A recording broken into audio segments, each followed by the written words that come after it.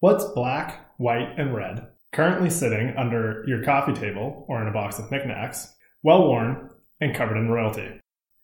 Playing cards. How many countless nights have you played cards with your friends and family? Have you ever thought about their history? Poker, euchre, rummy, war, blackjack, bridge, go fish, cribbage, and dozens of other games have helped people pass time for centuries. Today, we delve into the history of a ubiquitous item that almost everyone has in their homes: a deck of cards.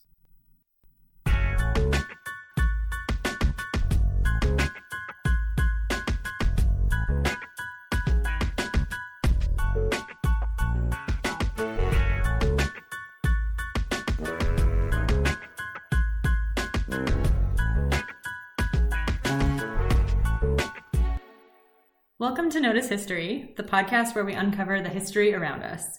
As always, we're your hosts, Robin Mullins, Nick Bridges, and Keely McCavitt. Well, the earliest versions of playing cards can really be dated back to the 10th century. It's like the 900s. Most of the theories about these is that they come from China, but playing cards as we know them today emerge in 14th century Europe. The most probable theory for these cards is that they came to Europe through Italy from the Mamluk Empire, which is based in Egypt. From Italy, cards quickly spread to France and Germany. We know that cards landed in Central Europe because of numerous city ordinances banning playing cards. Places like Florence, Basel, Nuremberg, Paris all had ordinances against playing cards, among many other cities. Around the mid-15th century, the coming of woodblock printing made cards cheaper and easier to produce. Cards could be printed en masse. As techniques for woodblock printing improved, so did Europe's cards in both quality and consistency. Printing techniques continued to improve. The first ever copper engraver is simply known as the master of playing cards, because around 60 of his engravings are playing cards, the first ever to have been printed from intaglio plates. He's considered the earliest master of the art of copper engraving. Many of his cards include animals and beasts, and these images can be found in the Great Bible of Mainz. So the Great Bible of Mainz was actually created between 1452 and 1453. It's the same images because that's how we know he worked on the Great Bible of Mainz. It's because he uses the same artwork across both. That's really cool. Yeah, intense, eh? Because they have no idea who he is. They only know about him because of his artwork. To be able to track someone's whole life, but only through their productivity in their art as a person. And then have it be such a wide variety of things like the Bible and also playing cards. Yeah. So, interesting kind of mix for your resume. Think about how much he's contributed to people's everyday lives, especially that was in the 1400s, mid 15th century, when people are in church all the time. You see Bibles a lot, and you have obviously playing cards all over the place.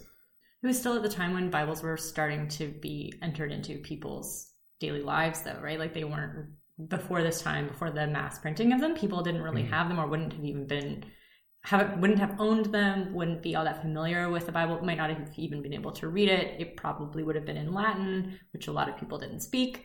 So it's interesting that it is in this, the Great Bible of Mainz, and then also in these playing cards. Especially because some of the other pieces, and especially sort of biblical and religious pieces you'll find his work in, is written in German. So it's part of that beginning of the Reformation, where people are trying to read religious material. So cool. Yeah.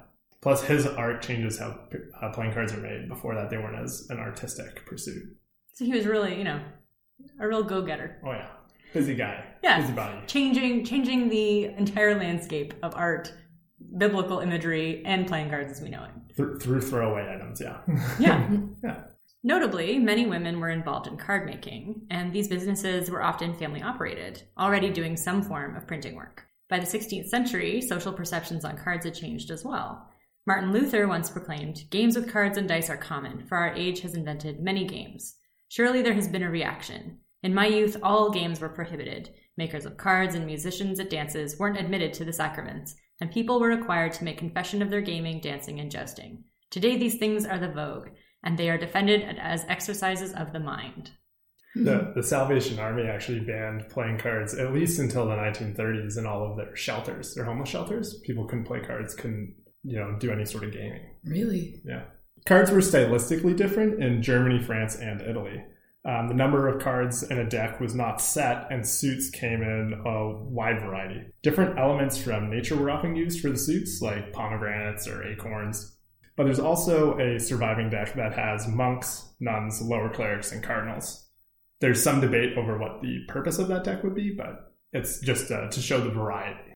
And interestingly, many of these cards from the early modern period were vehicles for folk art and expression. So you might want to check out our website after, or even while you're listening to this, because we're going to have a lot of different images that we're going to talk about, and we'll have a lot of resources on there for you. Just a reminder, it's knowhistory.ca/podcast. So for example, we're going to have some German examples that will show a variety of different scenes, like often showcasing role reversal, such as an image of a wife beating her husband or rabbits cooking a captured hunter, and as well some different examples of body imagery.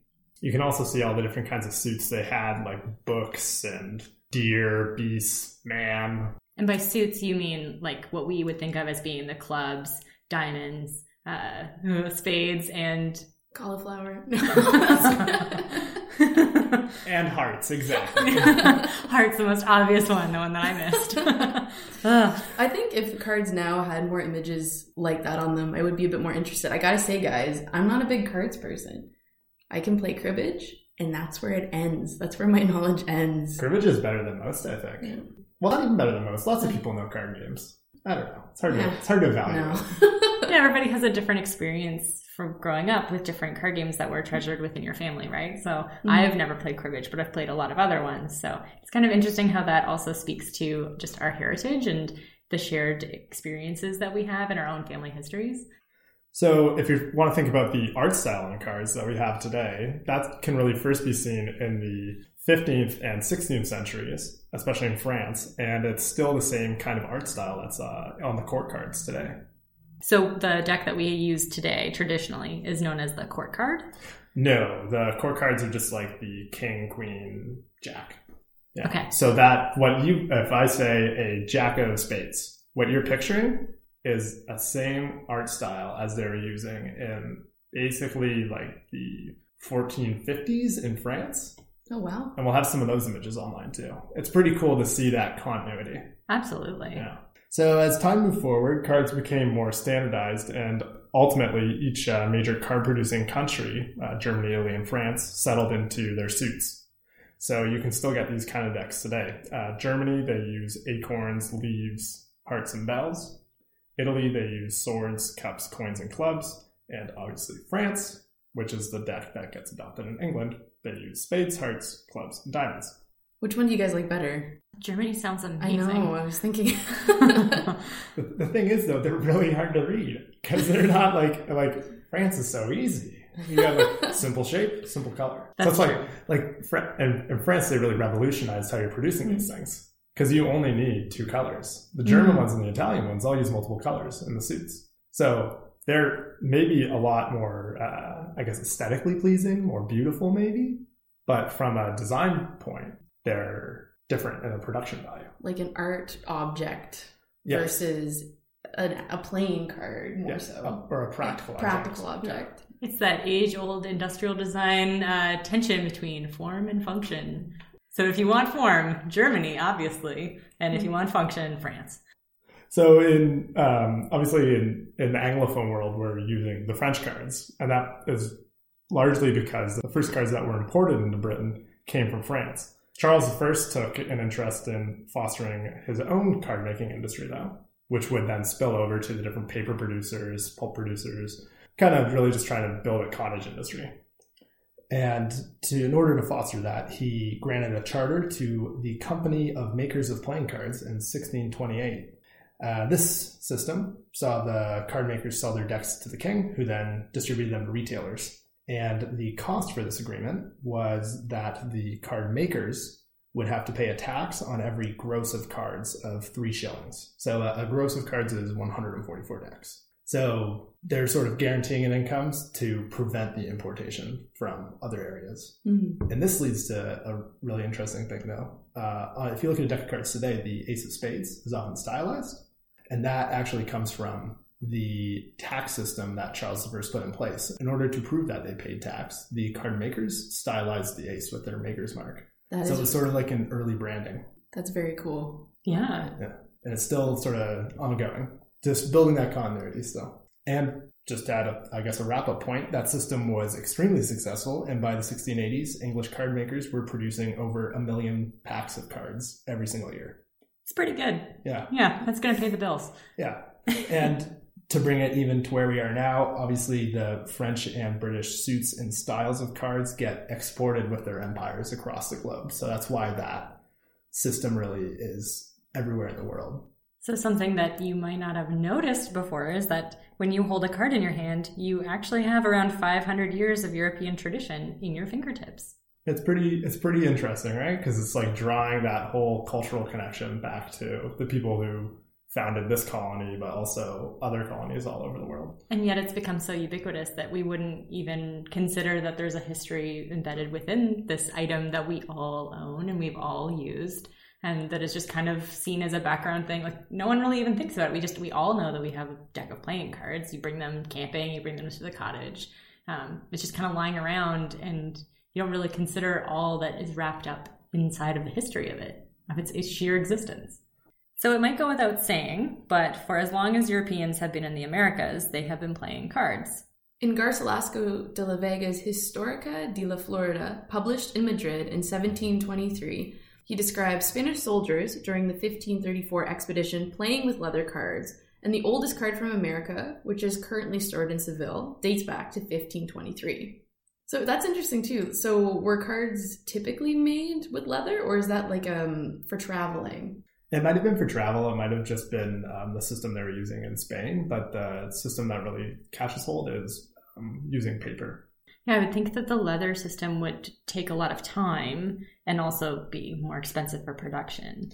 I think leather cards, for one, definitely more expensive, but also easier to mark, probably, because they wear. So something that you see sort of throughout the history of cards is people are worried about cheating.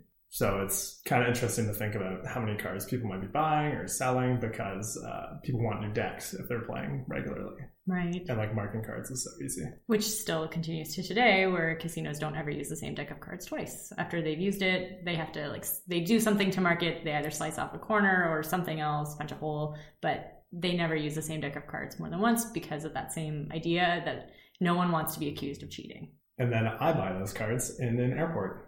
So again, legislation against cards shows us evidence of their use. In 1624, a law of the Virginia Assembly stated, "Ministers shall not give themselves to excess in drinking, or yet spend their time idly by day or by night, playing at dice, cards, or any unlawful game." Similarly, in 1633, the Plymouth Colony record for Puritan New England fined several people £2 for card playing, which £2 back then was pretty substantial.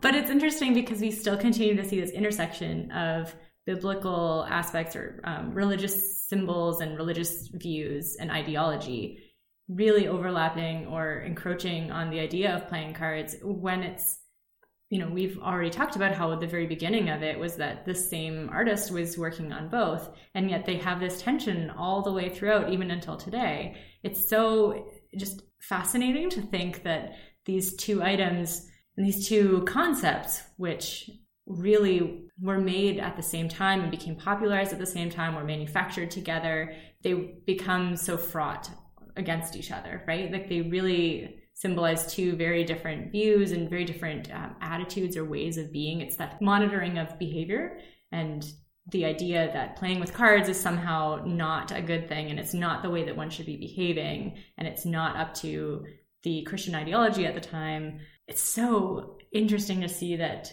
they keep on intersecting. Or the concerns that they have with people's leisure time, because that's basically what it is, right? It's how you spend your time. And in that quote where it says to spend their time idly by day or by night. So it makes you think about what the priorities of the church and the government, which I guess you could say are like inextricably connected at the time, what's important to the culture at that point in time and what they'd like to accomplish. Yeah, but also the type of culture that playing cards was creating versus the type of culture that manufacturing Bibles was creating, right? So Bibles, when you print Bibles, you're hopefully making more moral citizens, people who are going to be more genuine in their faith. And when you are manufacturing cards, then maybe it leads to gambling, and maybe it leads to more drinking and a whole different culture, and the two really are at odds with one another. So it's interesting to see that they started out at the same time and being drawn by the same person, and yet they really are constantly at war with one another in the culture. Playing cards really do show how, especially in places like Puritan New England or newly Protestant, and especially I think with the Calvinist religions, how they're trying to socially police their communities and what they want their communities to look like. Because this is all new to me, one thing that I find very interesting is that in Canada, where Puritan doctrines held less sway, cards were quite popular. In fact, at times in the 17th and 18th centuries, New France resorted to using playing cards as currency. So the idea of cards, which are printed in a similar way to currency, like paper currency anyway, being used that way, I don't know, I find that very interesting. Yeah, it was a precursor to using paper currency. In the 17th century in New France, they relied on shipments of gold coinage so that the colony could have a functioning currency. And the system was started to break down in the second half of the century as the king was increasingly reluctant to be sending money over to the colony, and shipments were being lost at sea or just weren't going, or, weren't making it all the way to the port. Importantly, this is the period of mercantilism and the belief that there was only so much bullion, so much gold and silver in the world that you couldn't create more. You couldn't have the concept that we have today of paper money and it being a shared understanding that we attribute to something rather than the actual value inherent in the piece of gold in your hand. So if a state had more gold and silver, it meant that they were more powerful. So the king's reluctance at continually throwing the source of his nation's strength into the Atlantic makes sense at the time, and is why they widely had to resort to using paper playing cards. Which, now we use money. Maybe we should just use our money for playing cards. It's basically the same thing, right? They've got people's faces on them. There's numbers. Same diff. Right? Yeah. I want to play with someone who's using $1,000 bills, though. That's who I want to play with. Anyways, so the administration in New France was getting increasingly frustrated with their lack of money. In 1685, the treasury was empty, and the intendant at the time, De Moule, could not pay his troops. At his wit's end, De Moule cut cards into quarters and wrote the value that card would circulate at. So the values that the cards ended up circulating at were 15 sous, 40 sous, and 4 livres. De Moule then added his initials and seal, and the cards were paid out to the soldiers with the promise that when the king's shipment arrived, it would be exchanged for proper money. So this experiment came back the following year, but the king banned the practice, thinking that it was just, a gross opportunity for forgery and currency manipulation, basically. However, same problems. Coins kept getting lost at sea, or not enough was being sent out, and the issuing of card currency by the 1690s became really an annual event in New France. The cards were really a necessity, especially when the export of bullion to the Americas was forbidden. So by the end of the Spanish War of Succession, the government had put out an issue of 1.6 million of this kind of currency. So that's like the sort of, as we would think about it now, the dollar amount floating around the colony.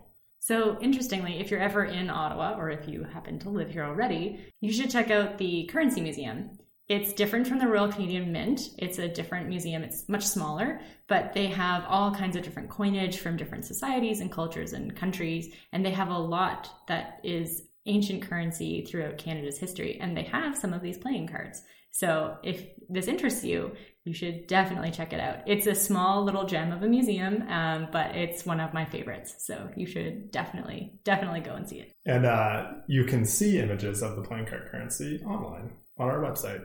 So France eventually tried to phase out card currency and succeeded in 1719. But inflation in the 1720s forced the government to reintroduce the card currency again. In March 1729, the king issued 400,000 currency indigenous to the country and sent out 2,000 sets of blank cards from Paris. So playing cards are phased out and blank cards are introduced. The system continued until the end of the 7 Years' War, when the British state negotiated with the French government to have the card currency system removed. If you want a currency negotiation fun fact, philosopher David Hume played a part in those currency negotiations. Interesting. Yeah, it really was a fun fact, wasn't it? So we've talked about New France, but other parts of what becomes Canada also saw plenty of playing cards. We have stories from Newfoundland, particularly from one Irish poet, Dancaha Rua Kalmara. He traveled to St. John's in the 18th century and spent much of his time, quote, drinking, raking, and playing cards, end quote. Kalmara reportedly sat down for a card game once with a fellow Irish speaker. This is in like a 4-person game. They're playing against 2 English sailors.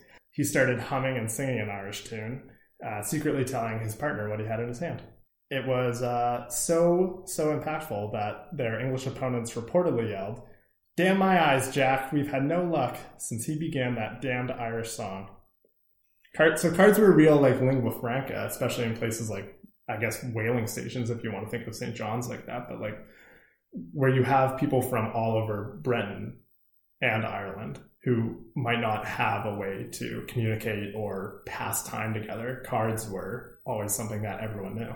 Something that everyone could have in common and you could pick up and just start playing. And a way to be a huckster. Yeah. A way to make some quick money off of some of those people that you might have had, a cultural war against. Yeah. Don't worry. Kalmara spends a lot of his time just ripping on the English while he's over there. And ripping them off. Yeah. So what do we know about games themselves? We've talked about the history of the deck of cards, but what about the games that we play with those cards? The first published manual on gaming was Charles Cotton's Complete Gamester in 1674, which included 20-card and 3 dice games. In the 18th century, gaming manuals continued to develop as a print genre. Edmund Hoyle was paid in advance of 1,000 guineas for his short treatise on whist in 1742. Whist is similar to euchre or any sort of trick-taking game. You can still play it, but I hadn't heard of it till we did this research. I'm pretty sure that it's referenced in at least one Jane Austen book, so I've definitely heard of it before and read of it. The 19th century saw a real expansion of the number of card games and manuals for these games that were being produced at the time. Furthermore, card production was further streamlined in the 19th century. Face card symmetry was added around mid-century, and jokers were added to the deck in 1860 as a stylized jack for the game euchre. We can thank America for that. Thanks, America.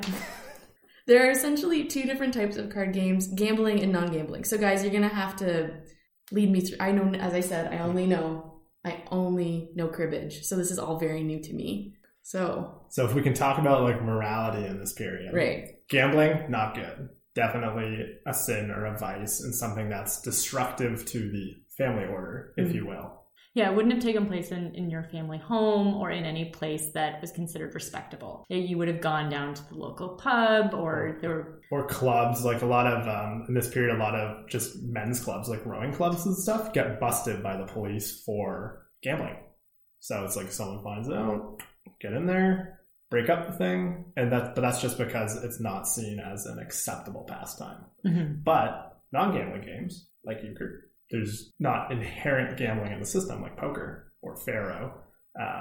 Those are more accepted by the church in this period. So those walls and that morality around cards is breaking down more and more. And while some churches still don't allow card playing, there are others that will actually have euchre tournaments. It's pretty fun. My family definitely used to play in their local church's euchre tournament. And I grew up with my grandparents and my parents playing euchre every single Sunday night for 8 years. And if you're looking for euchre tournaments, pubs often have them. And one community organization that can be found all over Canada, the Royal Canadian Legion, often has euchre nights that you can join in on. In Canada, trick-taking non-gambling card games were and still are extremely popular. Like we just mentioned, there's euchre, which is the one which is usually referred to, and Nick would refer to it as the greatest game of all time. Mm-hmm. And importantly, it also has a lot of variants that become popular in this period, like especially bridge. And bridge is still extremely popular. I mean, like euchre is almost a simplified version of bridge. Yeah, I don't know how to play bridge, but I do know how to play euchre. Bridge is extremely stressful. And there's like a whole language with it. I've only played it once, but once you get like playing it, it's fun, but it's a tricky one. Euchre was first played in the early 19th century and linguistically traces to the Alsatian game, Euchrespiel. The first description of the game comes from Henry F. Anner's card manual, Hoyle's Games, in 1845. In Quebec, 2 similar games are played called Charlemagne and Le Ruff. There's, I guess notably, there's other games in English called Ruff, R-U-F-F, The French one is ROUGH, but there's slight variations on them. So all of these, including bridge, really date back to when cards first came over to Europe. These games were socially acceptable in the 19th century because no one needed to hazard money on the game. So like we said, it wasn't something that you were gambling with. So it was seen as being a more moral version of this pastime. Some people still found dangers in tournament-style games like progressive euchre. I found a newspaper article about progressive euchre where they said it was from the Globe and Mail in the late 19th century. And they were talking about a progressive euchre tournament that happened in Missouri and how the fact that you had winners and losers on a grand scale could be dangerous to the moral fabric of society. That's incredible. One of the first references to poker in the historical record occurs in 1829 when English actor Joseph Crowell mentions it in his diary. He described the game being played on a steamboat bound for New Orleans. Other accounts corroborate this, suggesting poker emerged in the early 19th century in New Orleans, spreading along the Mississippi and Ohio rivers. I'm so happy it did. Poker's so much fun. Poker then evolved through the 19th century, spreading across America and developing from a 20-card deck version to the French 52-card deck version known today, and adding offshoot varieties such as draw poker, stud horse poker, and jackpot poker. They all sound like hot sauces. Maybe they are. Maybe they are. The first recorded set of rules was written by Robert C. Shushnick, a United States ambassador to Britain, who introduced the game to Queen Victoria's court in 1872. They requested he write down the rules so they could keep playing once he returned to America. So I guess only the poor are immoral when it comes to gambling. Yeah, those social double standards are pretty interesting, aren't they? Yeah. Tells you a lot about what the system wants you to do with your idle time. But it also tells us about how social perceptions of cards are really changing. Because really Queen Victoria, especially, and as we get later in her life, is this symbol of purity and what it means to be like a British woman, British mother. You're supposed to be matronly and all this. And she's playing cards. And not just cards, gambling cards. Times are a-changing.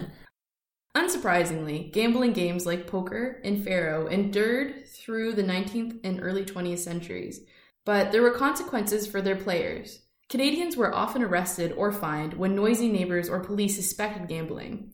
Businesses alike faced fines. They were just jealous that they weren't invited to play. Yeah, I think so. Yeah. But you have stories from this period of women gambling, so like all women's games being broken up. And this is all just reported on in newspapers. So it's interesting because it's like gaming, if you want to think about it, with cards, with dice, anything. It knows no gender, knows no social class. It's something that people do, and like people of all backgrounds. Yeah, so when we look at other newspapers from the period, we can see that it is definitely seen as an activity for criminals and squatters and the other immorals across the US and Canada. Other games like euchre and bridge were popular social events attended by veterans and families for good-natured fun. So there's really that dichotomy, and it's so stark. Like, one is basically illegal, just the dregs of society would participate in it, the unwashed masses. And then the other is like, oh, it's family, it's great, everyone wants you to participate in it. It's a sign of being the moral fiber of society. It's a fundraiser for charity, it's this, it's that. So cards became increasingly entrenched into the social fabric of the 19th and 20th century worlds, especially as various games were stripped of their immorality. Today, gambling is seen as an acceptable form of leisure, no longer the sin or vice of past centuries. And really from the 1960s onwards, problem gambling as a concept is, for one, invented, but then largely individualized and medicalized. And the gambling industry is one of the biggest businesses in the world. So a deck of cards really connects us globally to a shared cultural heritage that dates back hundreds and hundreds of years. As an item, cards are important to the history of printing, the history of cultural imperialism, the history of gaming, leisure. They're everywhere. They're everywhere today in terms of place, and they're really all over history. Now you're in the know. So that's just some history in spades we noticed this week. Notice History is a No History podcast. We are produced by Emily Cuggy and myself, Robin Mullins. This week's researchers were Kirsty Walker, Nick Johnston, but mostly Nick Bridges. For more information about the topics we covered today, check out our blog at nohistory.ca/podcast. If you would like to get in touch with us, email us at podcast@knowhistory.ca or reach out to us on social media @NoticeHistory. If you like what you hear, tell your friends and subscribe wherever you get your podcasts.